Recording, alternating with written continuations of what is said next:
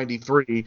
Steve Wendt joins me along with Dan Besbris. Steve, who we talked about Bad News Bears last week, he is the voice of the Inland Empire 66ers, who are currently dormant.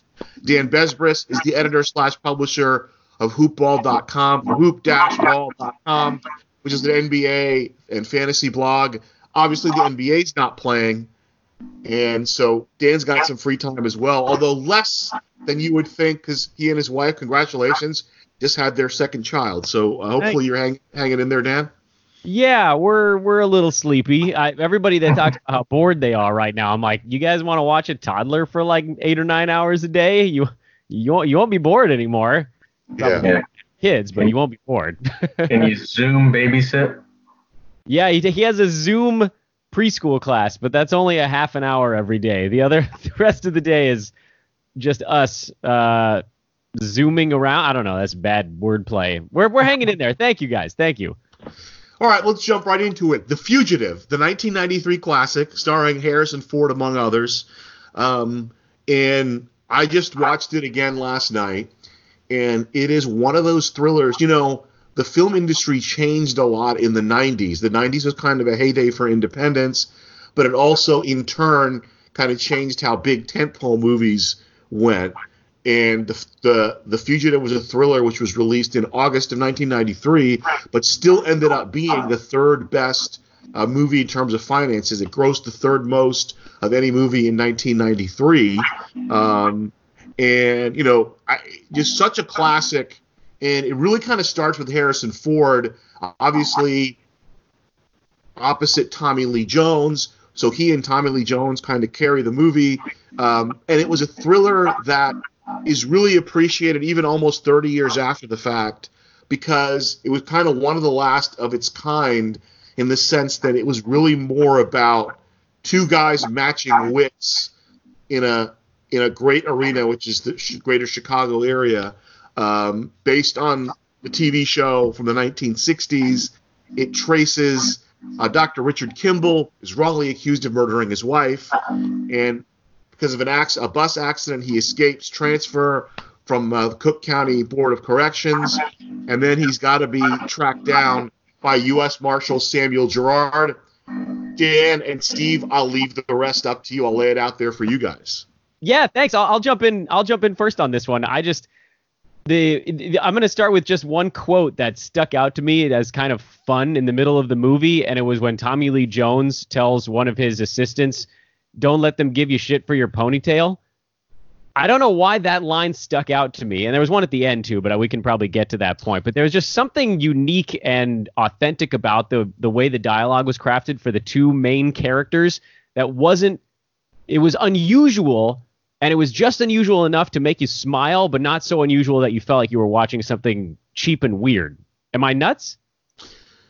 You may be nuts, but not in regard to this. I actually believe it or not, Noah and Gerard remind me a little bit of how you and Steve interact on Twitter, with Steve kind of being the Tommy Lee Jones character and you kind of being the character of Noah with the floppy hair and the ponytail. Well, that's just because we've been quarantined and can't get a haircut.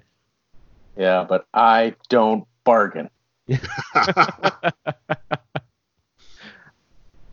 I think you're right. I mean, you know, you talk about movies being carried by stars, or sometimes they're star vehicles. I think they talk about that. But I don't think Harrison Ford gets a ton of credit for being a good actor. I think he gets credit for being a movie star. But I think he's a good actor, and he's, sometimes there's guys like Tom Hanks everyone just universally loves because no matter what character he's playing, there's kind of that his charisma comes through as a likable guy. I think Harrison Ford's a cool guy and a likable guy, and so he comes from it that angle, and so I think you like Richard Kimball. I think he has just kind of a kindness about him. And Tommy Lee Jones, you can see exactly what you're talking about, the whole don't let him give you shit about your ponytail. That's him kind of riding a guy, but he's doing it from a place of, I care about this guy, I like this guy. So they both are very, very likable, but they also, what you said, matching wits, they're both incredibly competent. It's not like some dullard out, he's not outlasting Barney Fife. Like, these are two Yeah. heavyweights. This is Foreman and Ali or something like that. This is two heavyweights who are both at the kind of at their best. It's very fun to watch. I agree with everything you guys have said about these guys. It's Victor Hugo almost. It's almost Valjean and Javert from Les Miserables, and going back to talking about the way thrillers change. Harrison Ford at that point, I think he did a couple more Indiana Jones movies after that, but he'd kind of outgrown the Han Solo Indiana Jones kind of persona where he's kind of the rogue or the rapscallion, and he'd kind of evolved into other roles. He'd done a thriller called Frantic. He'd done when was Air Force One? Sorry? When was Air Force One chronologically? That was afterwards. He did the thriller. It's escaping me. The Scott Turow thriller, where he played an attorney. It was another one right after Frantic. Why is it eluding me? It was a legal title. So this was kind of the third in his series. So clearly he kind of had figured out what he was doing. Not that he wasn't good in those other two. Presumed Innocent was the title. Yes. He wasn't. Not that he wasn't good in the other two, but this kind of, I think he really hit it out of the park. It was kind of the year three, Chris Bryant year three MVP kind of a performance for Harrison Ford in the city of Chicago. And I'll start with one of the things, and I'll let you guys comment on it. I really thought how they used the city was pretty cool. In particular, there are different ways people are familiar with the city. Dan and I both live in the same city, kind of apart from each other, and I'm sure your familiarity with the city of Los Angeles is different than my familiarity with the city, being that you kind of grew up in the area. But Richard Kimball knows his Chicago, and Sam Gerard knows his Chicago, and therein let the game of cat and mouse begin, right? Yeah, plus there was that whole sequence where they're analyzing his payphone call to his attorney, and a couple of guys in the room say, "That's an L." And, Tommy Lee Jones says, "What's the difference between an L and some other train?" Right? And then they end up pulling out all the audio, hearing a public address announcement, and at the end of that scene, he's kind of like, "All right, yeah, fine, you guys are right, that was the L." So I thought that was kind of a cool way to work in the city as well. I don't know Chicago at all, other than what people say about it and what I've seen in movies. And it's so funny because what I know about Chicago comes from The Fugitive and Blues Brothers. And they both absolutely celebrate, they both celebrate Chicago.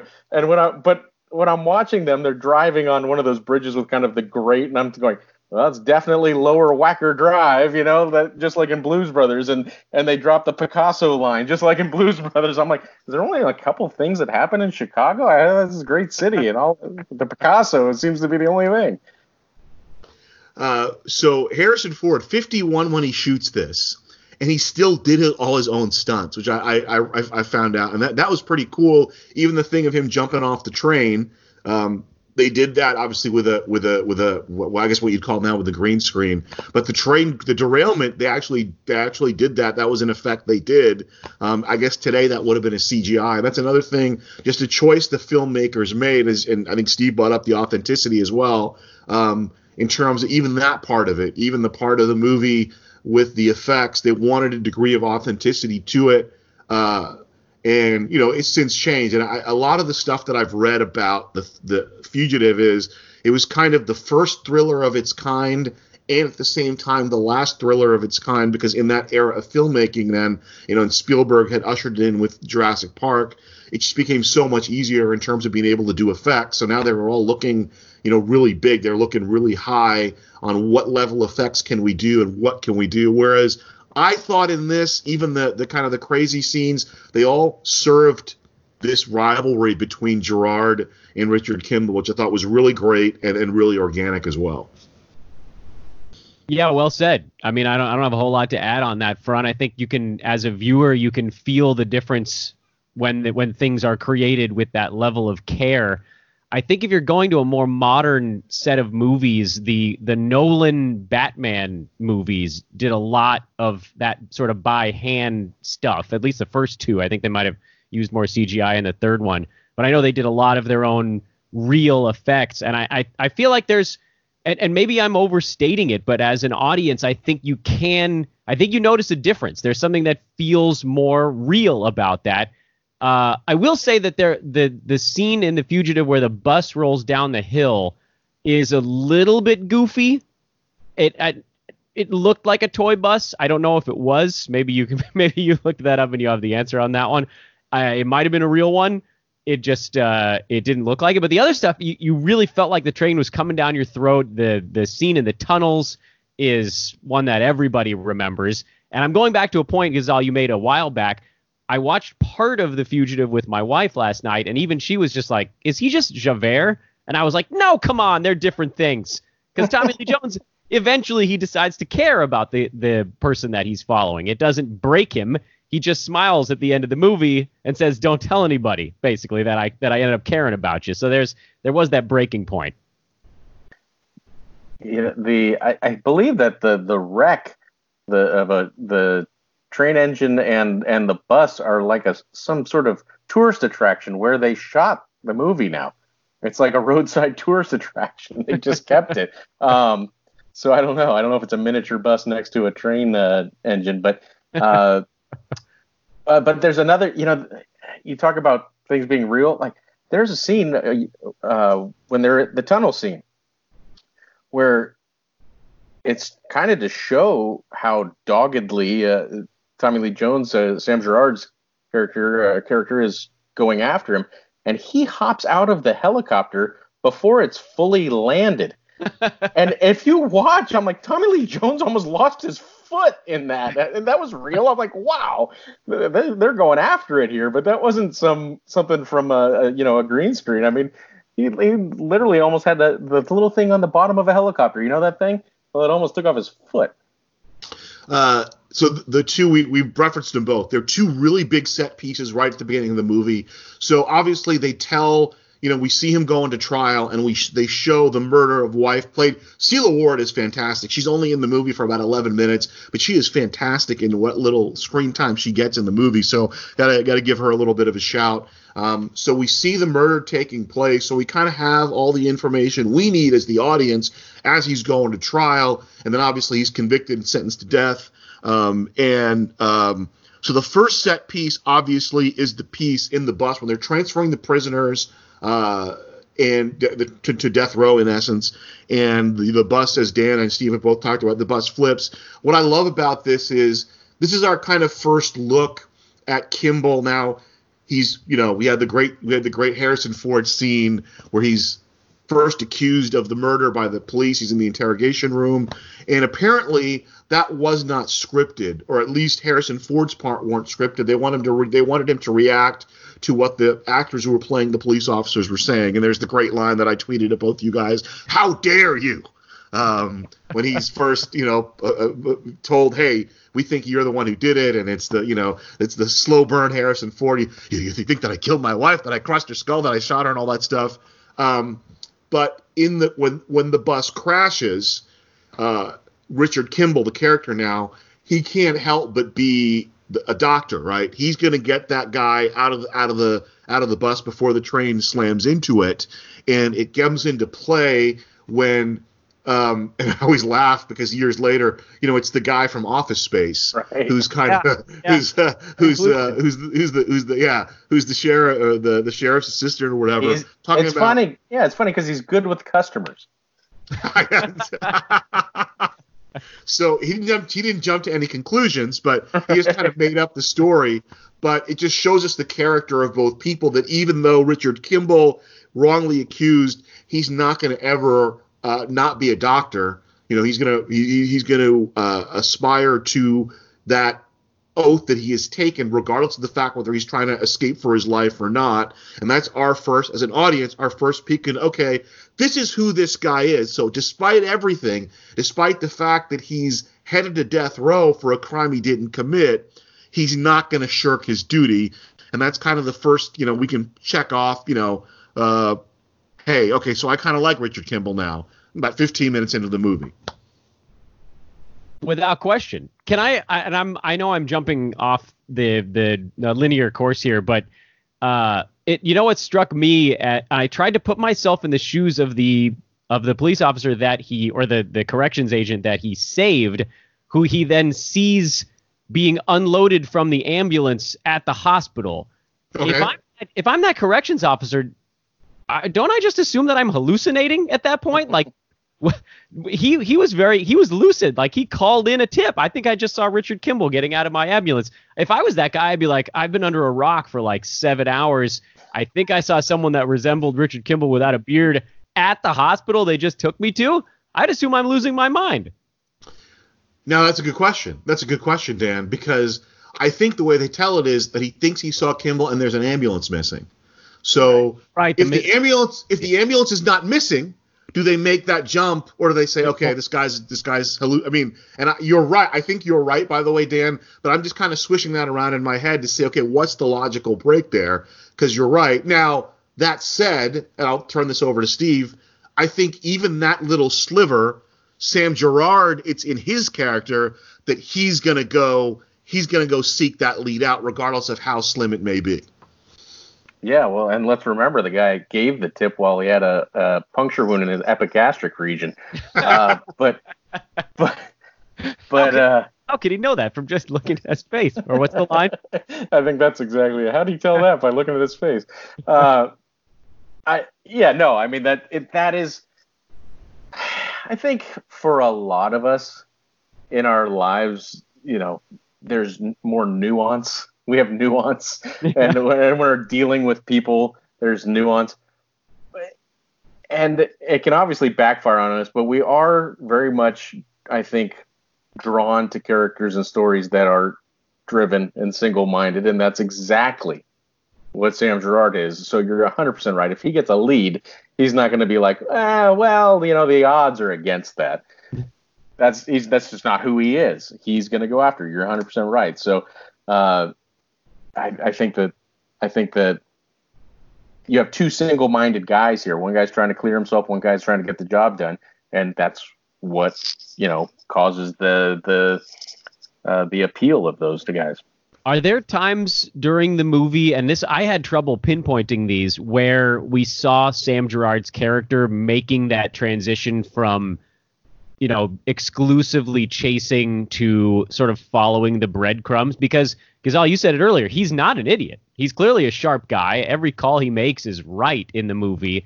But I feel like there are moments, and I think I missed them watching it in a daze, where you start to see him go, wait a minute, there's more going on here than me just chasing down a guy. And the movie even alludes to it with him saying he doesn't care. I didn't kill my wife. I don't care. And then, by the end he does. But I feel like there were steps along the way that I missed even rewatching the movie. Well, let's go. Billy Wilder always says, if you have trouble with the end, go back to the beginning. Give me your guys' assessment of. I think Sam, we did a baseball movie, me and Steve, but going back to another baseball movie, Bull Durham.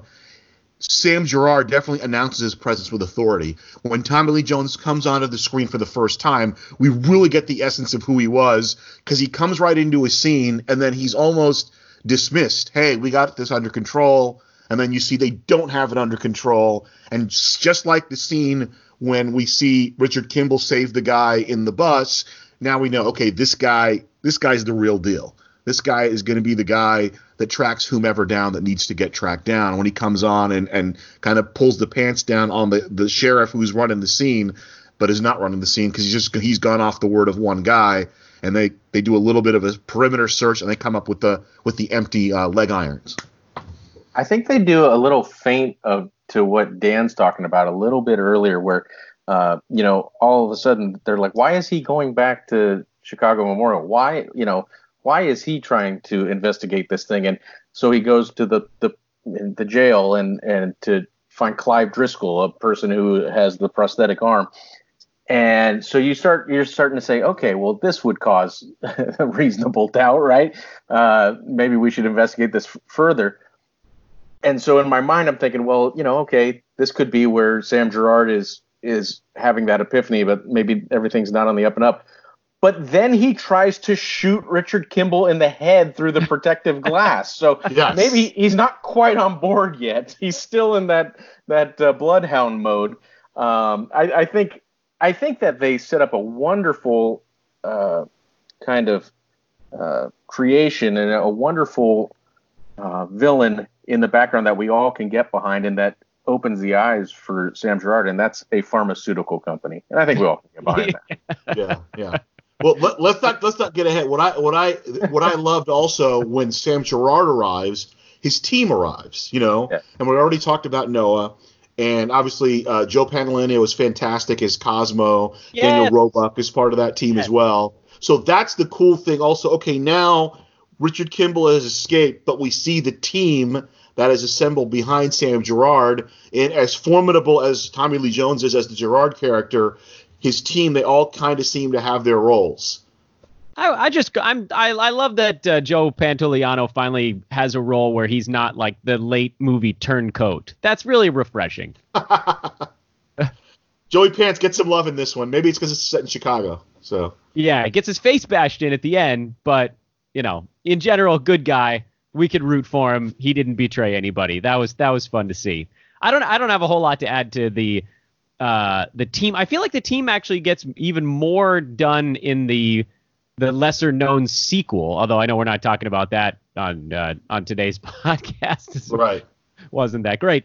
To me the team and I think maybe I'm underrepresenting them, but it was a lot of setting up how Gerard interacts with his people. I thought it was they were there largely for his character development, at least in this movie. Yeah, you had first off, you had every third guy had the perfect 90s Bears talk mustache.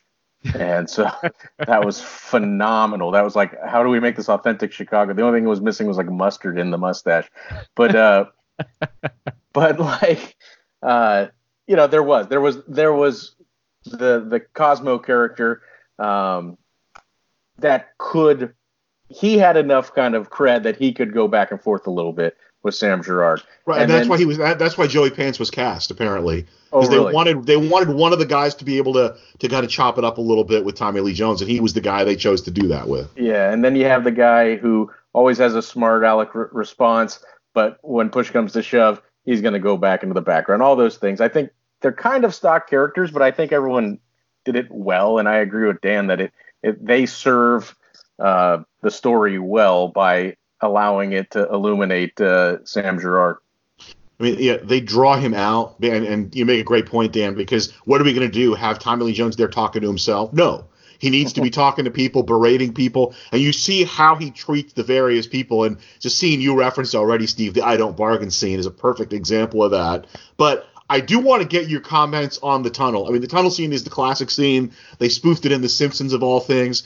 Now, I've read that there actually was supposed to be like an interplay between the two. Is going to be the first big monologue between Sam Gerard and Harrison Ford. And I think it was Harrison Ford decided that he shouldn't really say much. He's like, hey, I'm trying to escape. I shouldn't really say much. And obviously the scene worked out beautifully, and it's one of the classic scenes in cinema from the 90s, definitely. But I think if you look back, one of the more classic scenes that Harrison Ford has done in the course of his career. Steve, you want to jump in on this one first? I feel like I'm taking the first response. Yeah, I feel that way too, Dan. Yeah. No, I mean, first off, is it really that easy to get into a dam? Like this, I mean, we've had some security upgrades in our nation in the ensuing years from that from that movie, so maybe not. But no, I mean, I think the tenor of that is perfect. I totally. And it's interesting, every time you hear stories about Harrison Ford, you'll hear stories about, well, Harrison Ford in the movie said, well, what if we just did this? It's like Harrison Ford's made a lot of movies a lot better than they were if he hadn't made these suggestions. But what are you going to talk about? Are you kidding? You're freezing cold. You're dripping wet. You're running for your life. You got a gun pointed at you. Both of you have a gun pointed at you. It's not exactly the time to drop back for a soliloquy and wait for the Greek chorus. That's nonsense. That was great. That was heart pounding. You had to make split decisions. You're running for your life, literally. And so, from that, you definitely, that was well done, obviously. And then both of them are in points of vulnerability, massive vulnerability in that. Both of them could have pulled the trigger and didn't. But then you see a guy who's literally, I mean, his back's not against the wall, it's against a waterfall. But that's how desperate he is. He'll take the header out. Yeah, it was brilliant. And, I didn't know that there was supposed to be a monologue there. I'm trying to put my mind in created in my head that there was one, and it seems like it would have been a really clunky fit to have one of them. Like, what happens to the 3 or 4 other people that are also in these tunnels? You don't have that long before the cavalry arrives. This isn't like a cartoon movie where the good guy reveals all of his secrets or the bad guy tells his master plan. It was brilliant the way it was done. And if that was Harrison Ford, that's just another check plus for the president. Well, and the I don't care line is brilliant. The reason and it's awesome. And it's also the reason why he decides to jump off a dam, because he thinks he can reason with this guy, this lawman, hey, well, I haven't done it, I was wronged. And he goes, well, I don't care. And it's like, well, all right, I guess. Yeah. Option B. See ya. I'll jump off a bridge. Yeah. He went Peter Pan on the thing. Yeah. Oh, that's great. Great reaction too. And then again, in the aftermath of him, we see the expertise of Sam Gerard come out. It's like, he's probably dead. Well, then he should be easy to catch. As another classic line from Tommy Lee Jones in that situation. So I don't know if it was in that sequence. At some point in the filming, Harrison Ford tore his ligament, and he ended up just finishing the movie. That's why he limps in some of the other scenes, because he didn't have the surgery till after the movie was over. But obviously, as Steve talked about, what an awesome scene, to jump off the waterfall. But the cool thing about it is, okay, now Richard Kimball has escaped, and what's his route going to be? And obviously we know he goes back to Chicago, and that to me is just a formidable part of the film, in that he's kind of reintegrating himself. But why is he going back to Chicago, right? Because at that point the movie could end. He goes down in the water, they think he's dead. Well, now's the time to run and get away. That's why I made the parallel to Les Miserables, because there's a reason he needs to go back. And the reason he needs to go back, obviously, is to clear his name and find all this information.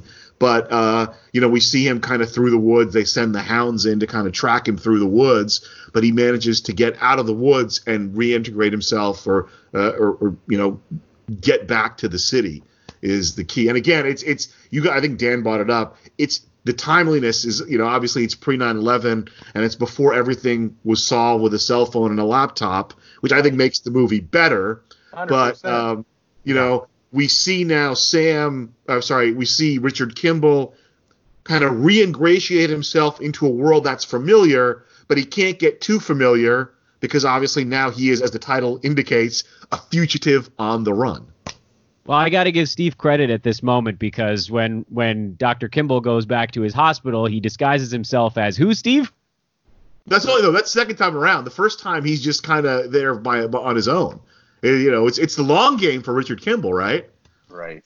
Yes, he does. He makes a couple visits, but then he becomes Desmondo Jose Ruiz. That scene is fantastic. I was ready for it after you sent the note in our Twitter DM. But hey, Ghazal, another point that to what you were talking about earlier in the movie is he goes away from his scheduled task to cure a kid. He saves a kid's life in the hospital. Yeah, later in the movie, he does that. Getting back in, I'm trying to think. So the first scene we see is when he first gets back to the hospital. He finds himself in a room with a guy who I guess is in a coma, right? There's the old guy who's there in a coma. Yeah, that's the weakest scene to me. Yeah. Okay. That nurse is horrible at her job. Right. Is this guy, I mean, she's just talking to him and giving him food in a table that's 5 feet away from him and talking about, oh, you're real thirsty. Like, maybe he's sleeping. I don't know. But he's got a neck brace on. He looks like he's comatose. And I'm thinking, this is very kind of negligent care. Yeah. That is a tough one to buy. And Harrison Ford joins the list of characters that we see in cinema or TV. He eats the egg on the toast. He kind of plops the egg onto the toast and eats them together. So it gives you a little bit of insight into Richard Kimball. Yeah, and it was finger licking good, if you recall, because he hadn't eaten in however long. He also, he is in a hurry, but he still scissors down the beard. That's right. Shaving. Which, if I'm on the run, I actually, from time to time, I'll grow a beard, and when it gets to Richard Kimball length, and now that it has the white in front too, that's when I get rid of it. I can't maintain a beard. I just grow it to Richard Kimball, and then I get rid of it. But yeah, if time's of the essence, he took some time to get that thing knocked down. Well, it would have pinched. It really would have pinched if he hadn't cut it first. I'm just saying, I'm not worried about the comfort at that point. Yeah, that's ridiculous. That was another incongruous thing, because I was wondering, is it that much of a shift for him to shave the beard off? And in the early scene when he's riding with Celia Ward, he talks about, I'm looking like a waiter. And I'm guessing that's a joke somebody made on the set, which they incorporated into his dialogue. Because really, I guess aside from disguising himself, the beard doesn't really play much of a role in it. He has to look different. The accused Richard Kimball has to look different from the guy who's running away, I guess. And so I guess he sheds the beard, and now he's really Harrison Ford. And they question him in the hallway, and he makes reference to it. He said, every time I look in the mirror, they describe, hey, this is the fugitive. He looks like this. You've seen anybody like that? Well, every day when I look in the mirror, well, except for the beard, it's kind of like it's almost kind of a ham-fisted little wink to us as the audience outside of the realm of the actual story. Yeah, that I don't know what to make of all that. Something about Harrison Ford made that goofy sequence acceptable or palatable to me. I'm not sure that. No, I didn't mind it. I didn't mind it. I'm just compared to the other parts of the scene, it's almost, even though there's still that frantic pace to it, it's almost the only breath in the movie. If you think about it, because that thing just hits the gas pedal and goes. I mean, he's already on the bus to prison, and they still have the opening credits going. His wife's been murdered. He's been interrogated. He's been convicted in a court of law, and he's on his way to the pokey. And they're still saying, who was the lighting director? Yeah. Hey, John Wooden says, be quick, but don't hurry. They get everything in. Yeah, they do. What's interesting is I was reading, there were 6 editors for this movie. 6 editors put the movie together. So it makes a lot of sense in that you're right. There really isn't a lot of fat in terms of the narrative. And there was a bunch of, and we'll get into it later, there's a bunch of storylines that had to be truncated or just downright cut out of it as we move forward in the chronology of the movie. And so now we get another set piece. So we've already talked about the one corrections officer who gets wheeled into the hospital and sees Kimball. Word gets back to Tommy Lee Jones, and then there's an ambulance missing, and it's Richard Kimball has stolen the ambulance. And so now we get the helicopter and the ambulance on the highway trying to get out of Chicago. So he's gotten back into Chicago, but now that they know who he is, he's got to get in the ambulance and get out of Chicago. Well, I think that was still on the lam. That was before he got into Chicago, wasn't it?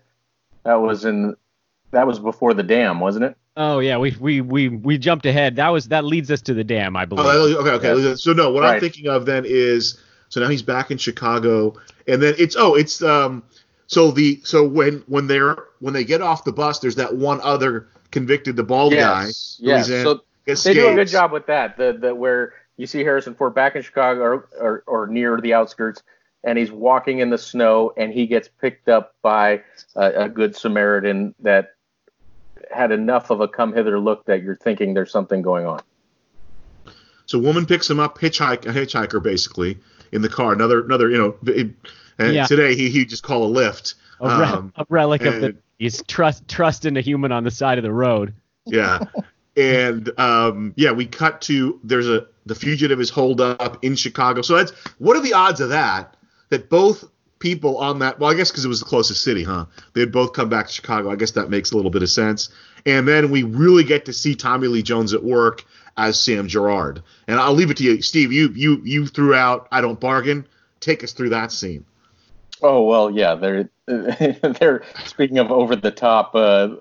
They are U.S. Marshals and not actors. They all are doing their best to overact as homeless people or mail carriers or whatever. But they barge into this house, and you're following this thing in a linear fashion, and you have forgotten about the other escapee, and so you're thinking Richard Kimball's about to get pinched, and all of a sudden you realize that it's the other fugitive, if you will, and it's intense. And so in the scene, obviously, it doesn't go according to plan. The other fugitive grabs Newman and basically is trying to barter his life against Newman's, and Sam Gerard slides the gun basically level with the wall and pulls the trigger and shoots right behind Newman's head and kills the guy. And then the coup de grace in the scene is when the girlfriend of this guy, or whatever her relationship with it is a one night stand, I don't know. But when she's just screaming, which to me seems like a wildly appropriate response to what just happened, he just goes, "Shut up." Yeah, that's the best. He just drops a "shut up" and keeps walking. That part gets me every damn time. I laughed out loud rewatching that because I had forgotten that scene. It is kind of, I don't know, that scene catches me by surprise every single time because it is this weird divergence where you're like, okay, yeah, this is happening. Do you guys think the movie could have just happened without that entire sequence? I mean, it wouldn't have been that sequence was interesting and fun, but I don't know that I don't feel like it moved the plot forward in any real way. I actually believe that it did serve the overall narrative in the sense that it gives us the relationship between him and Noah Newman. It gives us the relationship between Sam Gerard and Noah Newman, and kind of shows us that, okay, this guy really is steely determined, right? Because we see him, it's kind of business as usual with him. He's making these wisecracks. He's obviously really good at his job, but this shows us, hey, this is personal, okay? And then I think they pay it off well in the call when Sam Gerard takes the call. Well, who can you blame? You can blame me. I'm the one that shot him. He tried to kill one of my kids. We see what he feels the relationship is between he and Newman. Yeah, that makes sense. And even when he's telling him "I don't bargain," I think he puts a jacket around him after. He puts the jacket around him. So he kicks him in the ass, and then then shows some care for him. Puts it right over his now non-functioning right ear. But I actually think that this does serve even greater purpose, is that two guys escaped. It's his investigation. It doesn't mean because he's going after one, he has forgotten about the other one. We've forgotten about the other one. Yeah. But I think it's more of it is yet another illustration of how single-minded Sam Gerard is. That while we may have forgotten about the guy who was supposed to be good, he hasn't. The law is going to get you regardless. And it's just a reminder that Richard Kimball is in hot water, that this guy isn't giving up on anything. There's nothing going unchecked, even if the viewer doesn't know that he's checking it.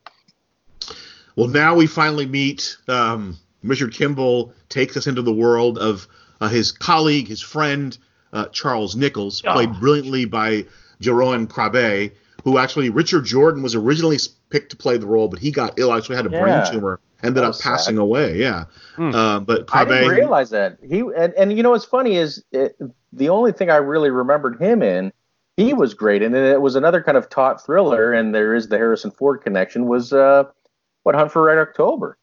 It was Jeffrey Van Pelt, I think, the national security advisor. And so that what a different movie it would have been.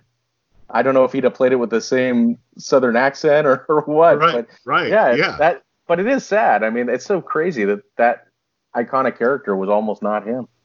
Like we're almost an hour into the movie now, and he stops Charles Nichols, and we kind of know right away that Nichols is more involved in this than maybe we know, but he's going to help his buddy. And it's the old, I don't know, it's a very 90s thing where somebody tries to squeegee his car. No, I don't want it.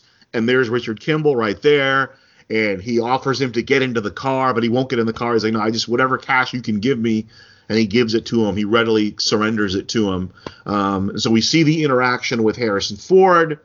And then moments later, we see the interaction with Tommy Lee Jones, where they're questioning Charles Nichols because they now know that Richard Kimball is back in the city of Chicago, and he tells them that, I saw him this morning. He got me outside my tennis club, and then it's exactly, went back and checked this, exactly an hour into the movie, because they find out, okay, you're a doctor, you know this guy, you know that guy, and he won't help them pursue Richard Kimball, and they go back and forth about, is he smart, And they said, is he as smart as you, Dr. Nichols? And he says, exactly an hour into the movie, smarter. He's smarter. Put that in your back pocket. We'll get to it in a little bit. But give me the visceral reaction both of you had to our first real encounter with one Dr. Charles Nichols. Steve, you go ahead. That's the guy from Living Daylights. That's what I thought. That's right. That's right. And that's exactly what I thought. But then I don't think it's subtle. They're in kind of a gritty. It seems like a gritty part of Chicago. You're under the tracks and all that, and there's squeegee guys.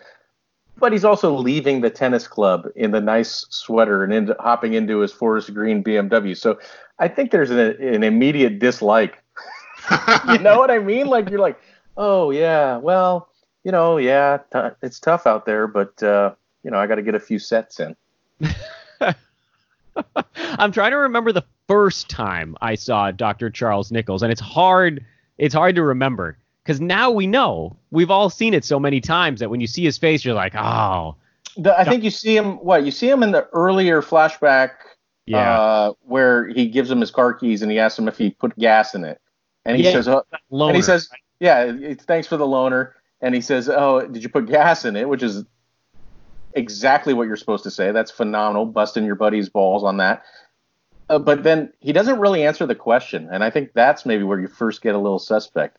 He goes, oh, yeah, there's enough in there. He didn't get gas. No. What a jerk. What a dick. Yeah. But I think the first time I saw the movie, I don't think I was paying close enough attention at this point, and I just assumed, guy gave Dr. Kimball some cash. Well, no. We think he's a friend. We know there's something off about him, but I mean, he could be a friend. Yeah. We all have friends that are kind of from the other side of the tracks, maybe a little bit too uncomfortable outside the law.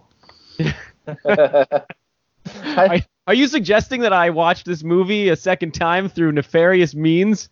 Right. Maybe. You can tell Lentz is squeamish immediately. That's true. You know what I mean? So.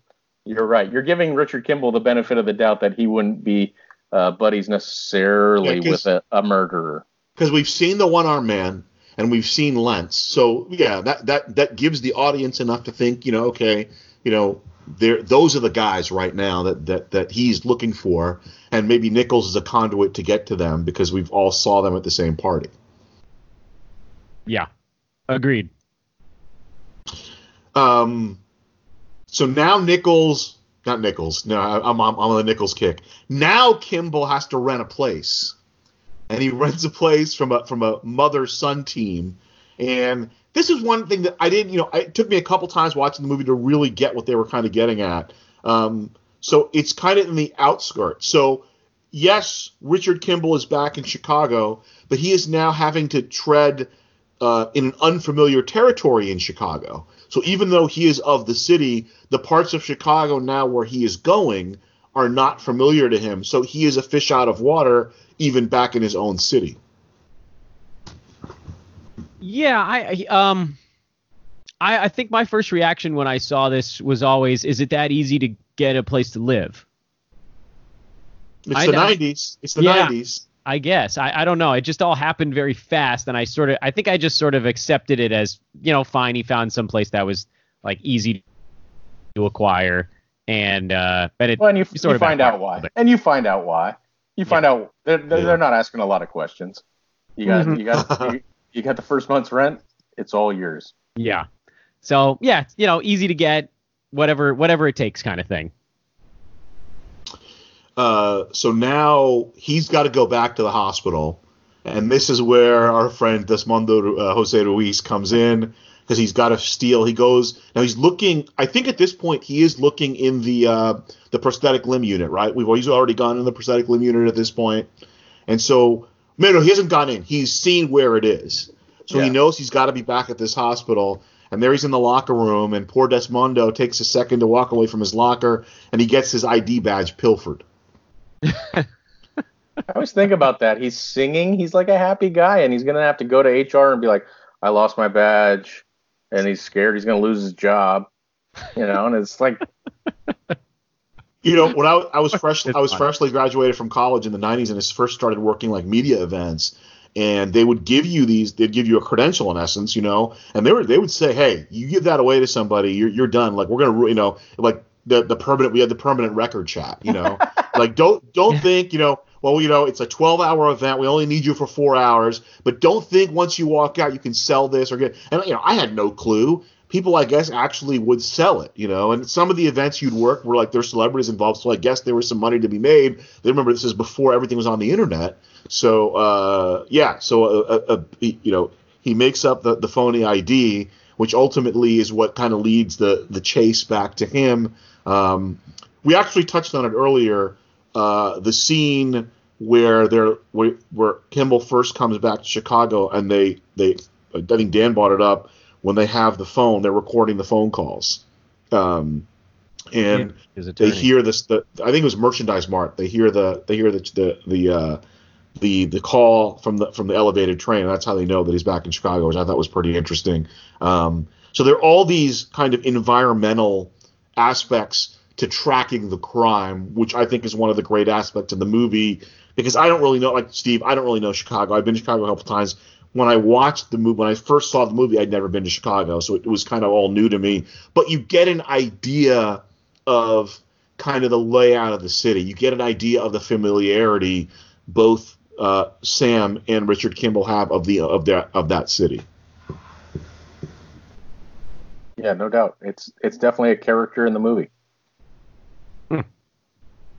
Well said. All right, so through a series of events, we find out the son of the woman who has rented this room to Richard Kimball is actually a drug dealer, and we see the scene where he's getting busted. Of course, Richard Kimball is in the apartment. He thinks they're coming for him, and they're not. They take the kid away, and what is the first thing the kid does? He turns in Richard Kimball. Yeah, what a rat.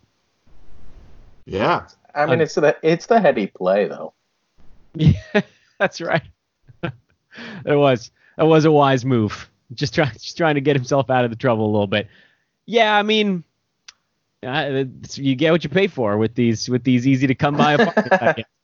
They even bought him a hot dog. They had him in the. Is it a hot dog or a burrito? I don't know. I thought it was a hot dog. I thought it was a Chicago dog, but maybe not. Maybe I was wrong. I was wrong. I thought you and I were gonna have our second straight movie where the burrito, like Bad News Bears, comes into play. There you go. That's right. I think it cost more than 30 cents in 1993.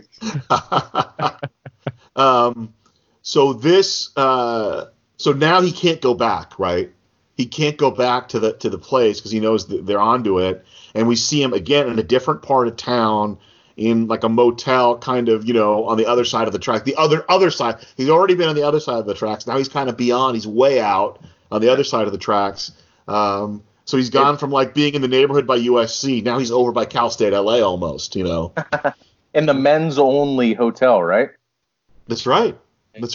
But he switched to the Regarding Henry Harrison Ford look. He's got the tweed jacket and the blue dress shirt. That's right. Now he's making these phone. So he's gotten the computer printout from the prosthetic, to find out the one-armed man. Okay, who has prosthetics? And that's a funny scene. I don't know if either of you have ever done phone sales or cold calls, but it's so great to hear him. I think the first call he makes, the person's actually passed away, and then he makes a call for a guy who's actually in prison, but it's the wrong guy. And He shows up, and the guy's like, well, where you're here, we may as well talk, and he doesn't want to talk. Yeah. Yeah, that was you mentioned his name earlier in the podcast. That that whole sequence is kind of fun. I think any of us that have ventured through the minor league baseball ranks, we've made more cold calls than we care to mention. There you go. Oh gosh. I had to do cold calls out of the white pages. Oh, there you go. And you'd be amazed at how many times you have to apologize for someone passing away. It was the tail end of landlines, and those were brutal calls. But I was just trying to sell ticket packs. I wasn't trying to solve a murder. Stakes were a little different, although some would say they were similar. Some would say they might be similar, But so the scene when he gets the tweed jacket, ultimately it all leads to him finding where the one-armed man lives, and that's an interesting thing. So he calls from a payphone and nobody answered, and it just shows you where technology's gone. So the fact that he's called from a payphone and nobody's picked up, he feels safe enough to go to the house. Yeah, that was wild. That we've come so far that while I was watching it this week, I sort of lost a connection with what was going on in that moment. I was like, wait a minute, how did he end up at this place? And you're right, it's just because no one was there to answer the call. He was like, oh, good, it's okay, I can just wander over there, because if they don't answer the phone, then clearly there's no one in the house. That my brain lost the connection on that. And again, I'm a little bit sleep deprived, so it's possible I'm just an idiot. But there was something weird. I was watching that scene and I was like, how did we end up in this guy's house again? And it was just that. It was as simple as what you just said, and that blew my mind a little bit just thinking about it now. And then he breaks the window and he goes in there, and he's looking obviously for connections. He's looking for evidence. But it's boarded up too. Sorry, I'm jumping back in. We are to assume that Sykes lives in this house. Why are there just mysterious 2x4s across the door? It's a good question. I think it was like an attic window or something, wasn't it? Was it? Is that how we got in? Yeah, I think so. It's a side window. Strange. I was thinking a basement window or basement door or whatever. But he makes the call, and this is one of the great Tommy Lee Jones scenes, his reaction scene. So I guess there've been a bunch of fake calls from fake Richard Kimballs coming into the marshals, and they finally pick up and they tell him, "Oh, it's another Richard Kimball." And Gerard grabs the phone and realizes it's the real Richard Kimball. And all of a sudden, then he becomes a third base coach, waving a runner home in extra innings. He's gesticulating everywhere to get the phone trace on. Yeah, and then they do the classic stretching it out signal to him to get the. That's maybe the most formulaic thing here. It's stretch it out so we can get that address. Yeah, got to have like 32 seconds of phone call to trace it. And all of us who have no experience in tracing calls, but we've seen enough movies. We're like, yeah, you got to keep them on the line to get that address. That's right. Got to get him talking. They did that at least 50 times in the 24 series run. Like 3 per season. You got to make sure that you trace the call. You got to. I think as 24 goes on, it's shorter in every season. It's like 45 seconds in the first season, and by the 7th, you only need to keep them on for like 8 seconds. Yeah, that's. I assume that's real. That must have been a thing at some point in the past, right? Like, in Casino, don't they say that after 40 seconds, if they're not talking about organized crime, they can't keep. That must have come after that or before. I don't know. Yeah. All of us, we all are experts in surveillance due to Hollywood. Yeah. Although now I guess the surveillance rules have really been loosened up a little bit in recent years. Yeah, you don't even need to take a call. No. But long story short, now they figure out. So it's Harrison Ford and Tommy Lee Jones going back and forth over the phone about the scene, before he jumps off the bridge. Yeah, man, I would reminisce about that too if I was one of those two guys. That was a great scene. That's a great point. Hey, man, you do the Chris Farley. Hey, remember that time you jumped off a bridge? Yeah, that was awesome. What did I tell you in the tunnels? Or whatever the line is. Yeah, that's great. And then he leaves the phone off the hook, so they didn't even need to stretch it out. Yeah. You said you didn't care, and he said, but you were pointing my gun at me. So there's still that thing. Hey, yeah. Maybe maybe there's a little doubt in here, but you were pointing the gun, so that gives me upper hand. You're right, but Richard Kimball does know the rules on tracing calls, so he leaves it off the hook. Yeah, leaves it off the hook. Yeah, he's a movie buff. And it's really close. It's 6 blocks, so he must have known how close they are. And of course, then the marshals descend upon this guy's apartment, and who comes walking up? It's the one-armed man. Yeah. And so I think, going back to a question that you asked, I think this is the first kind of lull. They don't believe Nichols, but they can't really prove it. In this one, he's, it's the Shakespeare doth protest too much. They start kind of grilling him because they find all these pictures. Doesn't really prove anything with that, just kind of where there's smoke, there's fire. And he's really way too insistent that he wasn't in town that weekend. Yeah, but he brings up the pharmaceutical company. Yep. And a big fish. Yeah, and a big fish. And he handles all the security for their top executives. Yeah. What a cool guy. Definitely McGregor. Well, it's a weird flex, though, isn't it? Isn't that a really weird flex? Yeah. Like, I was a cop, and I lost my arm in the line of duty, and now I watch pharmaceutical executives on junkets. That's pretty much it. Took me on a junket. Wasn't that the line or something? And there's a really subtle reaction from Tommy Lee Jones when he asked about Kimball. And instead of saying he doesn't know Kimball, he says, you don't see him in any of the pictures, And there's a little, if you watch Tommy Lee Jones, there's a little flinch, kind of like the muscles, the tension comes out of the muscles for just a second. And then obviously he walks out and says that this guy's dirty. And to me, you don't crack wise to Sheriff Gerard. It's the same thing. Was in the train scene, Sheriff Rollins, who always plays the weak-chinned guy in every movie he's in. He drops a Wyatt Earp on him and then just gets buried. Yep, that was a bad mistake. Yeah, that scene you're talking about, Ghazal, or the moment where he looks at him. Even Sykes, I think, realized he had done something stupid in that moment. Because I think, and you guys might correct me here if I'm misremembering, I think he continues to talk after that little Tommy Lee Jones look, where he's like, you don't see him in any pictures, do you? And he gives him the look and he says, no, I don't know him. I'm and then he says something like, dude, why is he looking for you? Well, I'm a one-armed man or something like that. He tries to backtrack a little bit. He pissed off the wrong guy. I think he realized it just from that tiny glance he got, and he knows he's in trouble now. But he's also still smart enough to know how to escape his own apartment. So we can't under. Well, what am I looking for here? We can't undersell Sykes because he figures out a way out of his building just a few scenes later. Something none of us are able to do right now. So Sykes, nice work. Well done. Good work, Mr. Sykes. Yeah, Officer Sykes. Good work. But I do think this is the first kind of break in I think up until this point, Gerard thinks Kimball unequivocally he is guilty. He's escaped. We got to catch him. He still thinks he's guilty at this point, but now there might be more to it. Because why is Sykes being all squirrely? Is this where they talk about Hinky?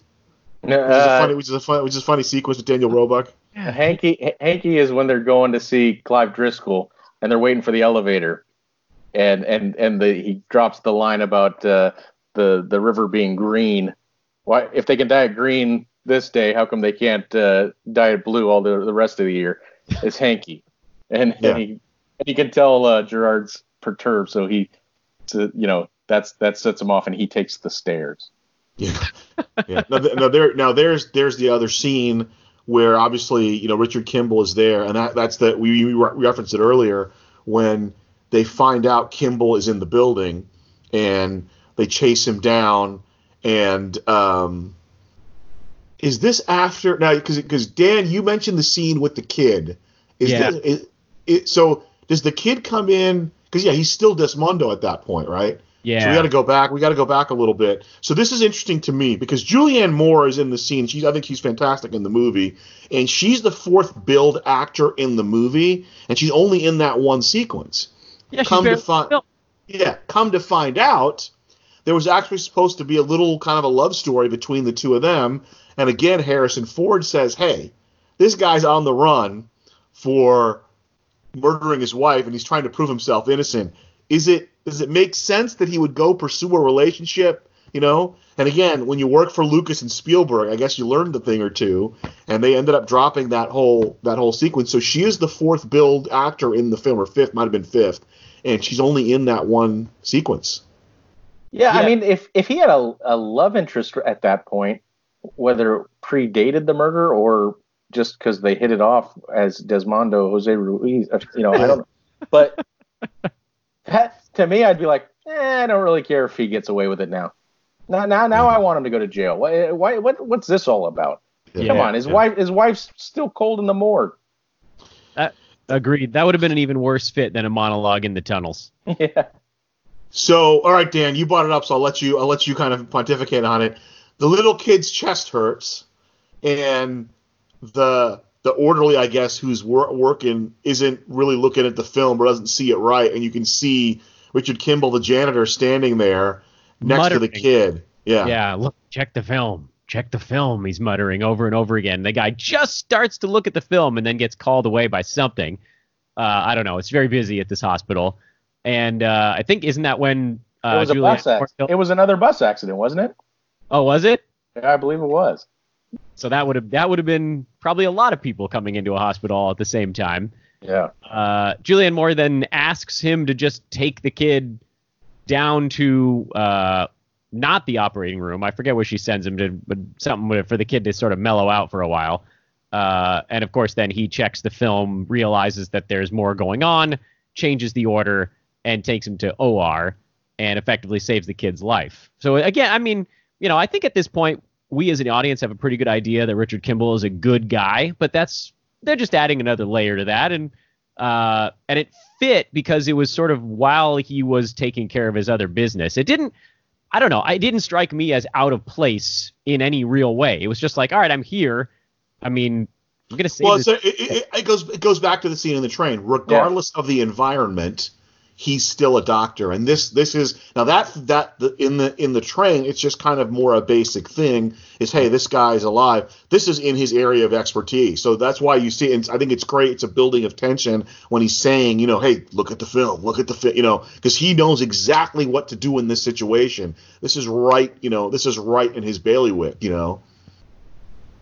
Oh yeah, no question. I like this scene. I mean, if you weren't sympathizing with Dr. Kimball at this point, you're a cold-hearted weirdo, but you certainly are now.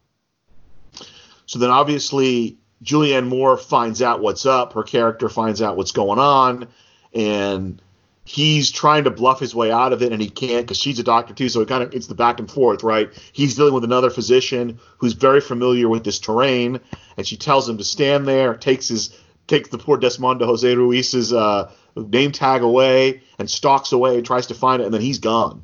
And then Richard Kimball is gone. And then, of course, we see later Gerard shows up, and he's talking to the good doctor played by Julianne Moore. And I forget the line. It's like, so you took you suspected he was doing something weird, and you took his ID badge. And then she's obviously pretty exasperated, and they let her off the hook fairly easily at that point. Yeah, I think she says something like, what did you want me to do? Yeah, I called security. That's what she says. Yeah. But I can't see Julianne Moore and not think of other roles, and I just think Maud Lebowski would have handled it better. Oh yeah, I knew you were going to say Lebowski. Yeah. Well, she's a doctor and thorough. Yeah, she's very thorough. Yeah. So, but you're right. She got like fourth billing, and so I think that goes back to your. How many editors were there? 6. Yeah, she probably hates like 5 of them. Yeah. But I mean, I think that was her first big studio role, if I'm not mistaken. She might have done. I know she did movies before that, but I think this was probably the biggest, the highest profile. And that's it's the joke you always go like. And I have friends who are actors, so you're in a movie and then you realize you're not in the movie. And it's funny. An actor friend told me that's how you can tell the person read the IMDb and didn't watch the movie. because I had a friend who's got a pretty prominent billing in a film, but he's only in one scene because they recut everything. Because there's an actor who's in the movie who was later fired from the movie, and all his scenes are with the actor who got fired. So he ends up with just one scene. He got paid. He's not crying. They paid him for all the scenes he shot, and it was I think it was his biggest payday of his career. But when years later, when he goes for auditions, oh, I loved you in that movie, and he knows they're full of it because he's only in one quick scene. It was actually in the movie was Pitch Black, and he's in Pitch Black for about 13 seconds, and he's supposed to be in Pitch Black for about 2 minutes. But whenever somebody says they saw him in Pitch Black, they're like, you didn't. I think in Pitch Black, he walks across the room and kind of stares down and then is just out of the scene. So, anyway, actually, you know what? I'm sorry. It was the what is the sequel called? It's Chronicles of Riddick is what it was. Because Pitch Black wasn't a studio movie. Chronicles of Riddick was a studio movie. But getting back to Julianne Moore, I just know Vin Diesel in all of the above. That's all I know about those films. Right. Vin Diesel, yeah. So let's go to the chase. It's interesting because I remember the chase through the St. Patrick's Day parade being a little more epic than it really was when I rewatched it. It's really the epic part of the chase is, as one of you mentioned, when he's shooting the bulletproof glass and he kind of pulls his foot through the door, kind of that Battleship Potemkin moment, or where the carriage kind of comes down the stairs. Just he's got to get that last foot out of the door and move on. And it just shows you how everything kind of moves a little bit slowly. And he gets away from the marshals yet again. Yeah, that was Steve who mentioned Gerard still taking, I think, 4 shots at him through that glass. That wasn't one try. That was a bunch of tries. He even cocks his head like the RCA dog because he's like, really? Yeah. Those first 2 shots didn't get you? I'm surprised he didn't shoot at his foot. Yeah, right. Yeah. And someone's on the roof of the hospital, right? They're spotting him as he runs. Yes, that's when they drop the Picasso line. Yeah, that's true north in Chicago. Apparently, it's towards the Picasso. Yeah, I didn't know what the hell they were talking about. I was like, he's running. That's all I needed to know. Ghazal, you left us a tapestry here that we got to finish sewing. The parade is kind of a little anticlimactic. He takes off his jacket, he steals a hat out of a garbage can, and when Samuel Gerard is starting to get kind of close, he just cuts out of the parade, and that's it. Yeah. I seem to remember like that. It was like like the game. You guys are both baseball guys. The game in the ballpark where they put up the 3 hats. It was like the 3-card Monty on the video board. That's what I thought it was. They're chasing him down, and they kind of see that he has a hat. And my recollection was they find a guy in the hat, and it's not Richard Kimball. But that might have been from a different movie. But yeah, I watched it yesterday, and he kind of ditches the jacket, and he's got the plastic cap, which he's picked up out of the garbage. Yeah. And kind of drifts off out of the main morass of the parade on St. Patrick's Day in Chicago, which didn't really amount to much of a set piece because they already had the set piece with the shooting of the bulletproof doors. You do see. Sorry, go ahead, Steve. Oh, it just always bugs me though because he takes off the jacket, but you don't see him drop it. No, where'd it go? And then the next scene, he's in his blue zip up. And he's peeling out of the parade. Where'd the jacket go? Where did the jacket go? Continuity department. I liked the end of the scene when you see Tommy Lee Jones trying to jump and see over the crowd. If the fellow small person, I can sympathize. You know what's funny, though? When I was young, I'm like, oh, God, that's sad, old man jumping. And now I'm like, Tommy Lee Jones got some hops. Yeah. He's trying to get a look before he's in boots and Wranglers, and he gets that thing. He gets up there. Yeah. And generally a full suit and tie throughout the entire film. He's a well-dressed deputy marshal. Yeah, that was the height of the kind of the flying the flannel rock and roll, like 93, 94, 95. So I'd be out at, we'd be out at the venue every weekend kind of pogoing up and down. So maybe Tommy Lee Jones got practice going to punk clubs, He's it's funny because he's this hard-nosed guy and you think he's no nonsense, but there's a bit of a preener in him. The red scarf and the red cardigan. He's a bit of a preener. Oh, the scarf is lovely because there is the one scene where he's got to get in through security and he has to pull the scarf to the side to show his badge. That was lovely. Yeah, and the red cardigan in the office cardigan. And we're not talking, this is not, Mr. Rogers cardigan. They mean business. He did room with Al Gore in college. Keep that in mind. Little bit of an aristocrat. He is from Arkansas, but a little bit of the aristocracy rolls off. So this is the part of the movie where we kind of really push towards we learn about the ultimate scene. So he's figured out that Devlin McGregor's involved, and then all these people kind of come in, to help him. Obviously, Nichols has already helped him, and it helped him a second time when he hooks him up with Bones. We have Jane Lynch. She has her big scene with him, as a young actress in Chicago. And so he's kind of trying to figure out the cells. And Jane Lynch reveals it, right?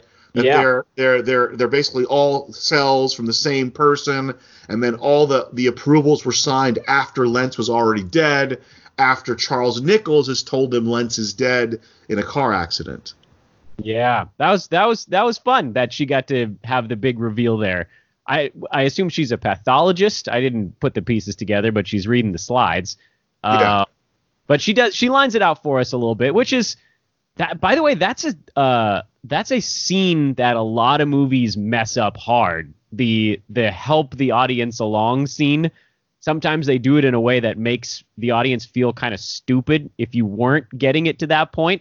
But I thought they did it in a way that was kind of fun. Like they celebrated figuring it out together. And so I never felt like a dummy that I hadn't understood that what I was looking at when they show you a slide of liver cells. Mm-hmm. Well, what's interesting, I make this point about this movie, the best movie I've seen in my life about exposition, and there's exposition in every movie, and it seems it gets a little more obtuse as we deeper get into it. The best movie ever is Back to the Future, because every time they start into exposition, something happens and they have to leave it and move on. And The Fugitive is actually pretty good, because every time they give a little bit of exposition, the marshals get a little bit closer to Richard Kimball, and he needs to keep moving on. And a similar thing happens here. You get a lot of exposition when he goes back to the hospital, but he can never get comfortable, so you're okay with it.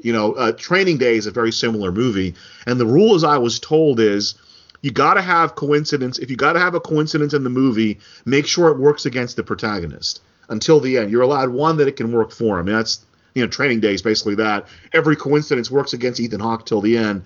It's not quite that way in this, but because Richard Kimball has a degree of expertise, you're going to let certain things go and certain things not go, and they know which choices to make. Obviously, the production people who do the production, the writer, the director of this movie, they know which choices to make where it's still credible. And I think, Dan, your point is well taken, particularly in that scene with Jane Lynch. Yeah, I'm thinking about one of my least favorite exposition moments in a film, and it came from Minority Report. Mm-hmm. There's a scene, I think it's with a lady in a botany shack or something, where they just basically hand you the entire plot of the film, and you're just like, oh, okay, so do I need to watch anything else? Are we good here? Can we wrap it up? There's V for Vendetta, which I love, but it has a scene in the same vein where he's just going, well, imagine if this happens.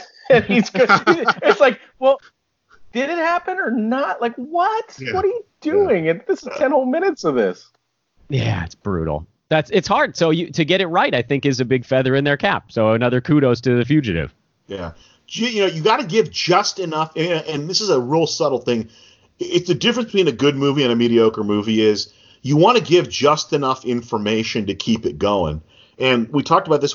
That's why sports movies are so great. Hurst and I were talking about Bull Durham, and it's like they give you just enough information to get by. But if you're a baseball fan, you read, and you guys are both minor league baseball guys, you can read so much more into it. But they give you enough to go by. Now, The Fugitive is a little different movie because it is by definition a thriller, and it's very specific because we know what it's about, right? The answer to the whole plot's going to come whether these cells are legitimate or not legitimate, whether the drug is legitimate or not legitimate, and that's the information that we need to get to the audience. They need to get to the audience, and this is kind of our step one. So now it's a matter of we know how long is it going to be until Tommy Lee Jones and his merry band of men and women figure out what we already know. So this is a point in the film where the audience, Steve, Dan, and myself, we're actually ahead of the people in the movie. And you got to be careful with that, too. You can't do that too much in a movie. And I think, obviously, with The Fugitive, they get it just right. Yeah, just right. Tommy Lee Jones figures it out. I mean, moments later? He was spotted going into the Hilton Plaza Mall or something, and Tommy's like, you want to guess where he's going? Or something like that.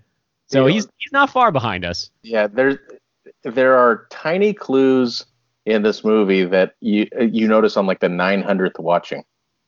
And thank you, TBS, for all those years of putting it on continuous loop. But when Tommy Lee Jones is interviewing Nichols, and the scene you talked about, Ghazal, about how, he's smarter than I am, that stuff. Yeah. There is a brochure for Devlin McGregor sitting on the table right in front of Tommy Lee Jones. So it's one of those, it's like, yeah, I didn't notice that the first 900 times, but nailed it. Yep. They could have ended the movie right there. They could have got a 7th editor. Am I guessing, Steve, that's a lot of minor league baseball hotel room nights when that was on loop? I just think it's being a loser. No, I was trying to draw out a little bit of an environmental in this podcast, because when I'm on the road in a hotel room, I don't like to watch anything new because my focus there is on the game that I'm calling, whether it be baseball or basketball. So I'll find something, and usually it's invariably on USA, TBS, or TNT, although not as much recently.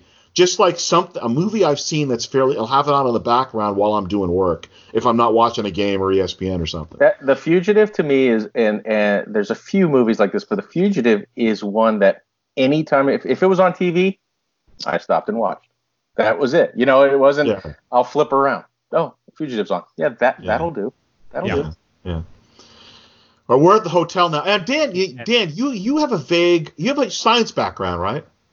Yeah, putting it to good use these days with No. I mean, there's nothing wrong with it. It's up to you. It's like, like knowledge is like money. I'm never going to judge anybody on how they use their knowledge or how they use their money. You earned it. You got it. What's Bobby Brown's line? I made this money. You didn't. So you have the knowledge. And I know, your wife, obviously, Jessica's a doctor, so you probably have these conversations at the dinner table with little Asher there, learning about cells and pathology and all that stuff. Did anything kind of ring incongruent to you in terms of the actual, the stuff they talked about with regard to the research and the Provasic and all that stuff?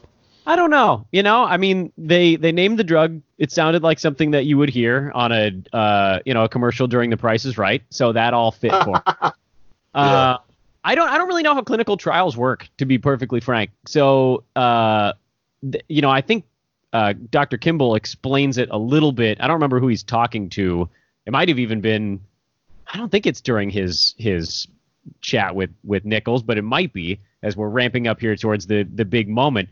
Where he talks about how he took samples and sent them one place, and then they got switched and then verified. But you know what? I mean, we're in a time right now in 2020 where there's a lot of market worship that's going on, and that was sort of an undertone in this, where Devlin McGregor was willing to do anything to make sure that their company turned profit and their stock went up, and that's where we're at here. So again, Steve talked about it a few times earlier. Like, we're at a moment where, from a doctor's standpoint, I have no idea how these things work, but they were like, look, I sent a sample to this guy and he switched it.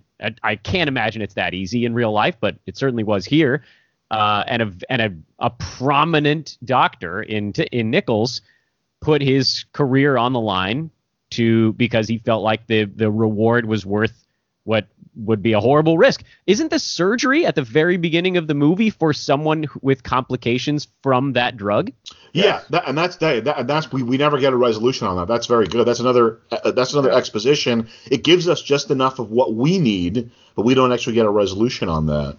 So the problem now is there's the ticking clock, because Sykes has figured out he needs to go get Richard Kimball. Oh, and so right. now, Richard Kimball's already being hunted by Gerard, and now he's got to worry about Sykes coming after him, and he goes back to the L train, and there's the great confrontation between Sykes and Kimball in the L train when he's tracking him down. And we don't know. Now, we know Sykes is talking to somebody. We kind of all have our suspicions as to who he's talking to, but he's coming after Richard Kimball right now, and they have this confrontation in which one of the bystanders happens to be a police officer, and he becomes collateral damage on the train. He's a janitor. We all know he's a janitor. This is Scrubs? Yeah. Yeah. He's actually, I know him as one of the construction workers in Major League. Oh yeah, of course. Forgot about that. Yeah. So we've just summed up his entire life. And Good, man. Fugitive, Major League, and Scrubs. I'm good with that. what I love about that scene is the punch. It's a total Harrison Ford punch to end that sequence when he takes Sykes down. Yeah. There's a lot of body movement in those Harrison Ford punches. I love it. Yeah. Yeah. Great. Yeah. Train inertia and an Indiana Jones windup. Precisely.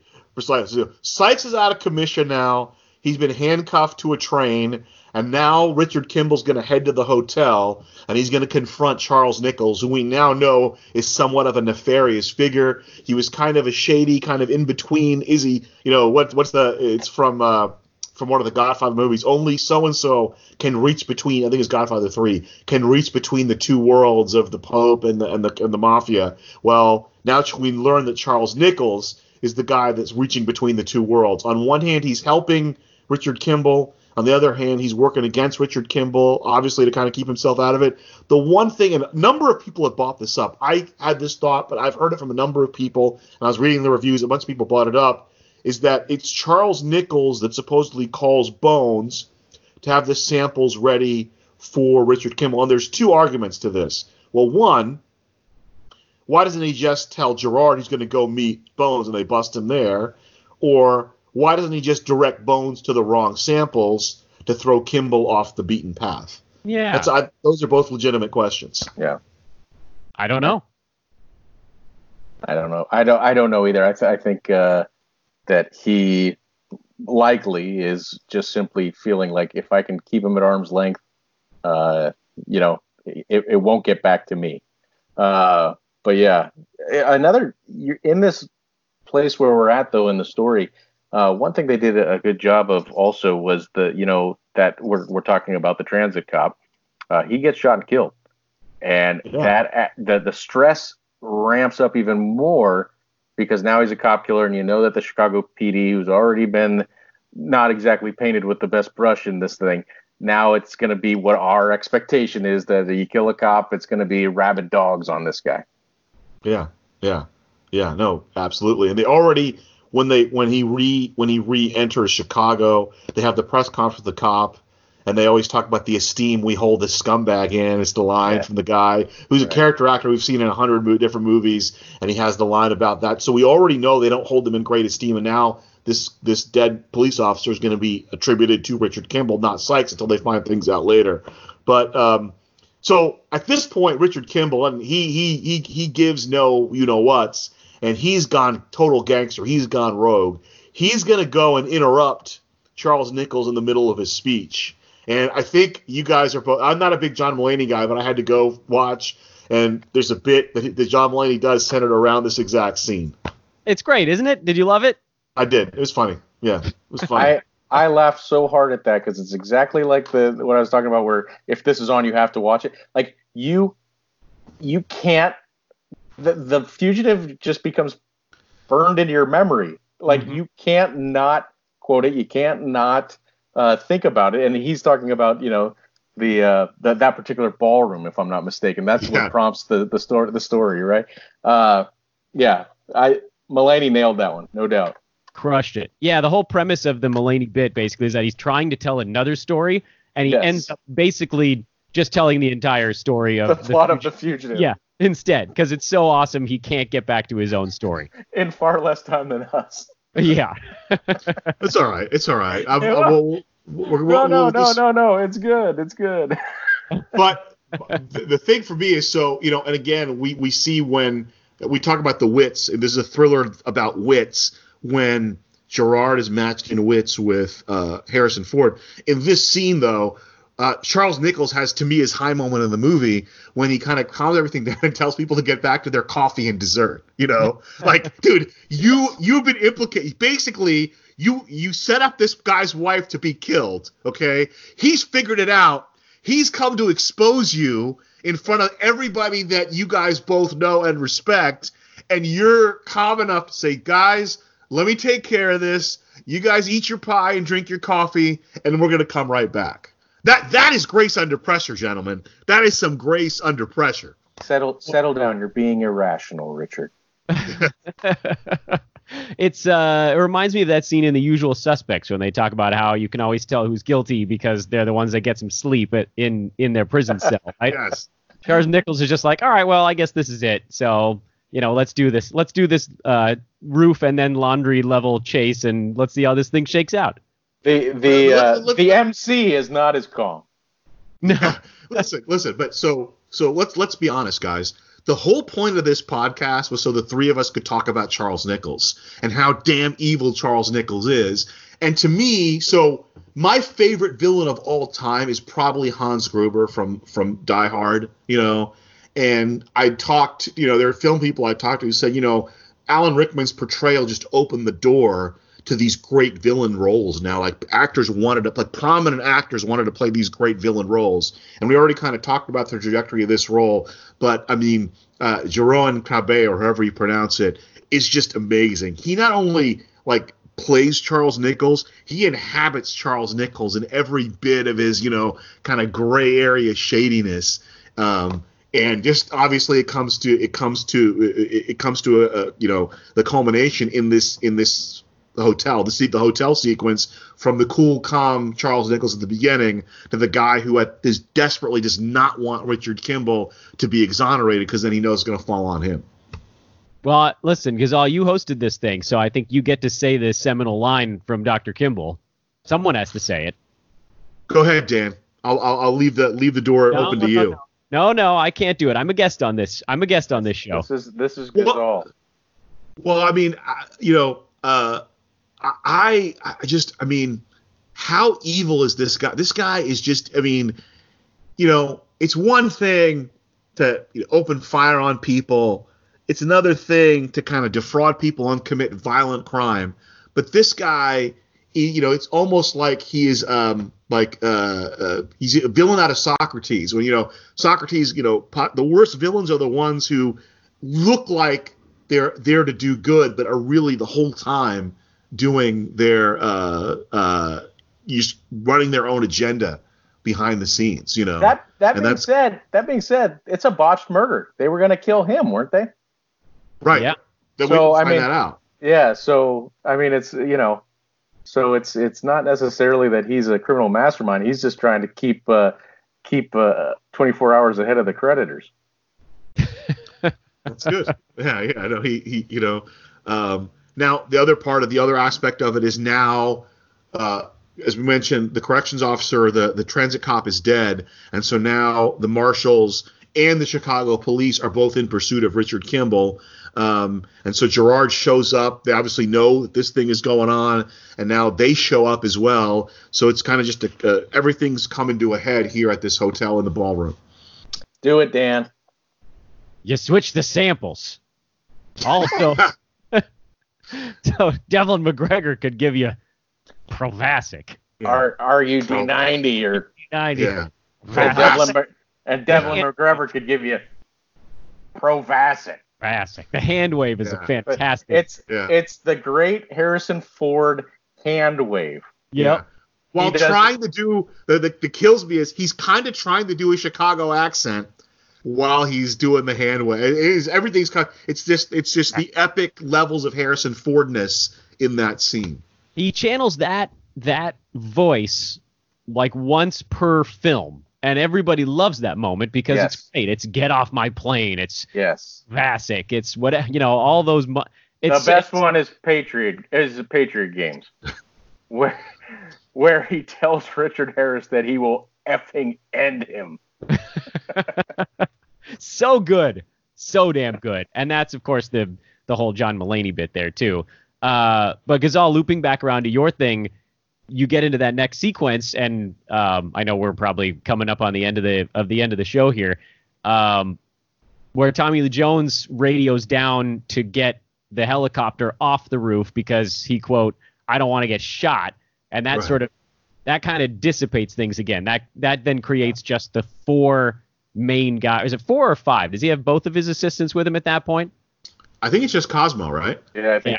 Yeah. Okay, so it's just the 4 of them, and then he gets a cudgel to the face. Hey, you want to talk about Nichols being a bad guy, though? He's a bad man. He's not just playing tennis at the tennis club. He's lifting. How heavy are hotel chairs? And he crushes Richard Kimball with one. He throws that giant pipe at Cosmo too, or is there? I've never worked in an industrial laundry, but why is there like a hanging I-beam?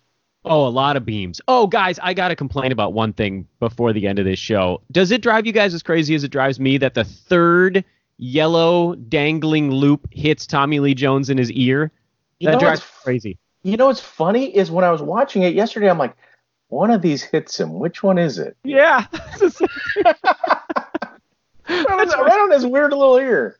Why didn't he dodge that one? Yeah, I could see Newman getting hit by it. It doesn't work anymore. Yeah. He just bangs into the one damn dangling yellow thing. Come on, man.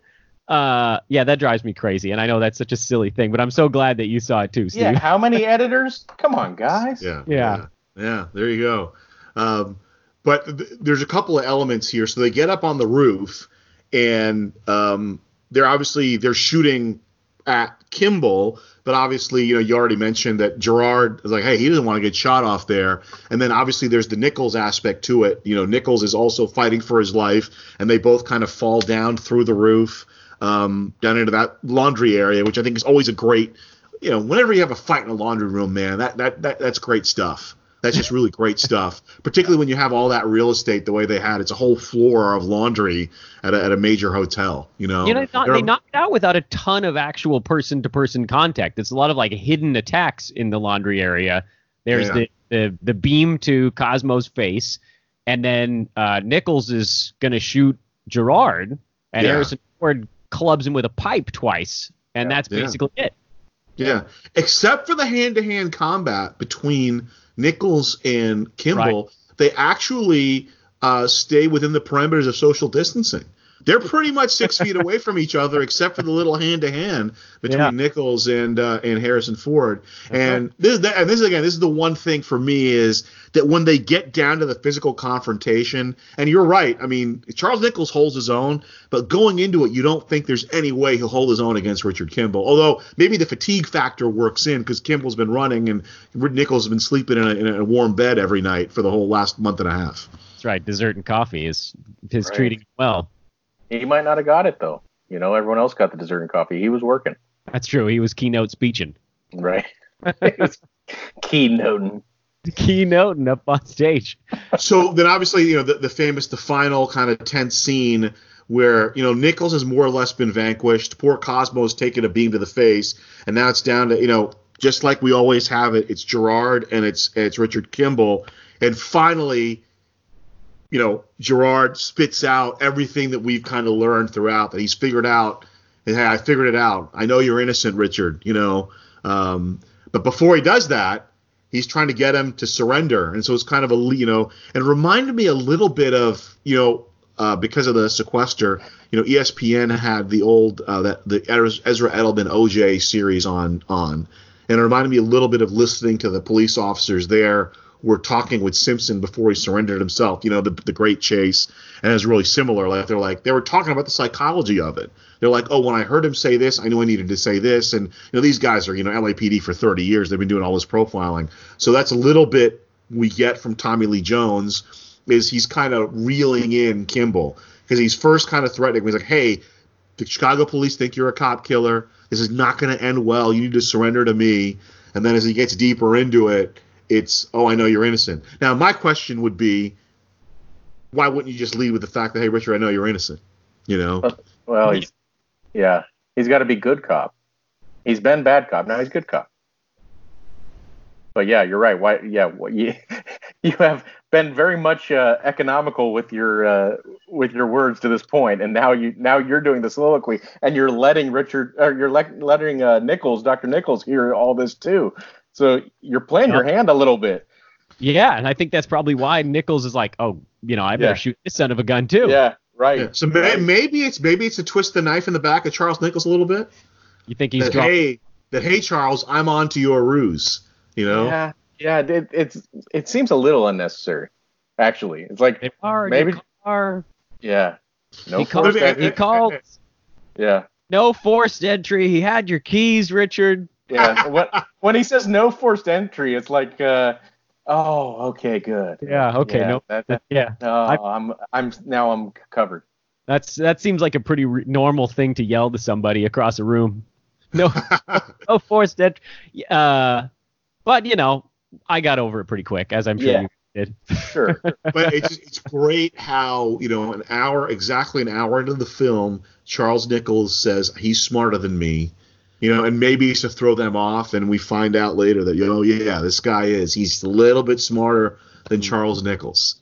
And he had everything working against him, but he still got Nichols. Yep. So, Got him with the brains and got him with 2 strikes of a lead pipe.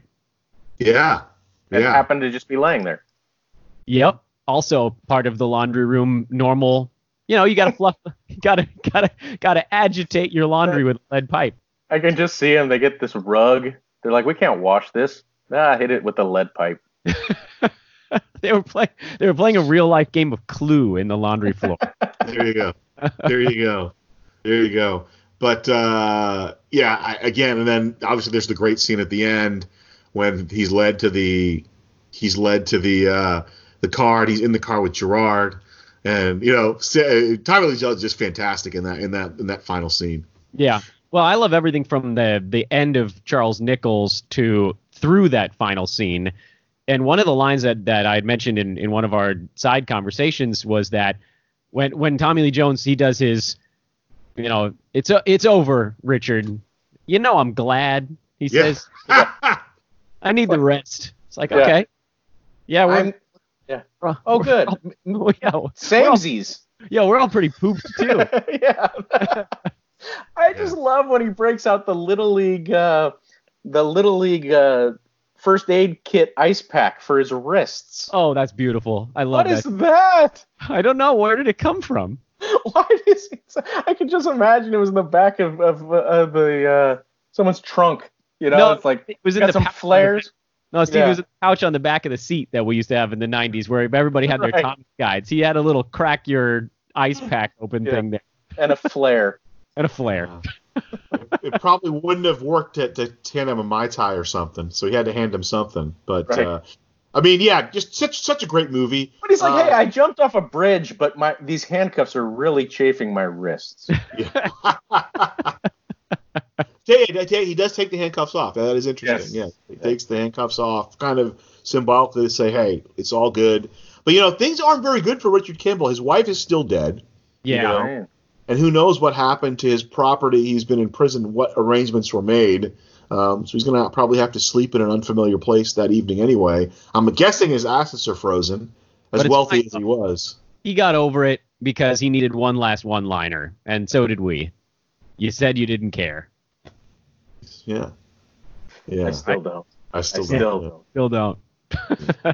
But then he laughs. He laughs at that point. Yeah. He puts his arm kind of around him. Not around, but like behind around. Like, it's like the first aid movie theater move. Yeah. Hey, good game. Good game. Exactly. Yeah. And that's it. Credits. And but when he flips that U-turn and then like 1,000 pedestrians decide to cross. I think the extras weren't getting paid anymore. Yeah. What a crazy night that was. What a crazy night that was. You think if they see each other on the street, they'll be like, oh man, that was nuts. And then Nichols was all, and I was all, and then I hit him with a pipe. You remember that? Wait, the cop car's still coming, guys. The funny thing about this movie is it's been talked about. I guess they did do a TV series about it, short, like maybe in 2000 or so. But they've talked about a couple of different incarnations of maybe doing a remake of the movie, and then also doing like one of those. Now, I just finished watching there's a series on Hulu based on the movie High Fidelity, which is based on the novel by Nick Hornby, something that kind of a treatment to The Fugitive. But one note that I did read was that one of the before they got Harrison Ford, the person they were thinking about playing Richard Kimball is Alec Baldwin. Which ironically enough later, they both played the role of Jack Ryan. So I wonder who they would use to be Richard Kimball now if they were to remake the movie now. Maybe still Harrison Ford. Yeah, he's still doing Han Solo. And Indiana Jones. Right? Yeah, he's doing them all still. All right. We're up against the clock, guys. So just before we sign off, appreciate both you guys jumping in. Give me the final thoughts on the 1993 classic, The Fugitive. Dan, we'll let you start. Oh, I got to echo what Steve said. This is one of those ones when anytime it's on, it's worth watching. It's still so good. Tommy Lee Jones, Harrison Ford, both brilliant in their roles, funny in a way that you wouldn't expect in the type of movie that it is. It's one that, to me, anybody that hasn't seen it, I would be excited to watch it with them for their first time, because I think that would be a lot of fun. And also shout out to whoever made the creative decision to do the murder sequence with inverted black and white colors at the beginning. Yeah. Yeah, that was a little 90s. You think? There's not a ton of parallels in these two movies, but they're of the same era, and I adore them so much. This movie and Midnight Run, to me, they are so similar, even though they're not. They're like fraternal twins to me somehow. I don't know, but there's something about them, and it's the fact that there's a relationship between these two guys, but it's not.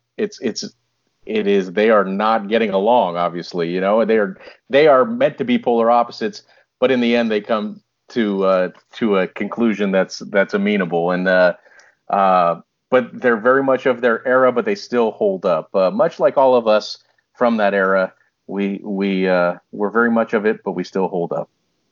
Thanks, guys. So if you want to catch Dan Besbris, you go to hoop-ball.com, or then he's at Dan Besbris on Twitter, Besbris. And then Steve Wendt, you can go to the Inland Empire 66er website. No games for a while, but you got a nice photo of him on the website. And then he's at Steve Wendt. You have an underscore or no? Yeah, at Steve _Wendt with a D on Twitter. The silent D. Both good guys. I mean, Steve's still in the Cal League. Dan is out of the Cal League, so that Cal League umbrella continues. Oh, hey, thank you guys. Never out. Can't get out the game. Emeritus. Thank both you guys. It's a lot of fun. Thanks, Gazal. Awesome. Provasic.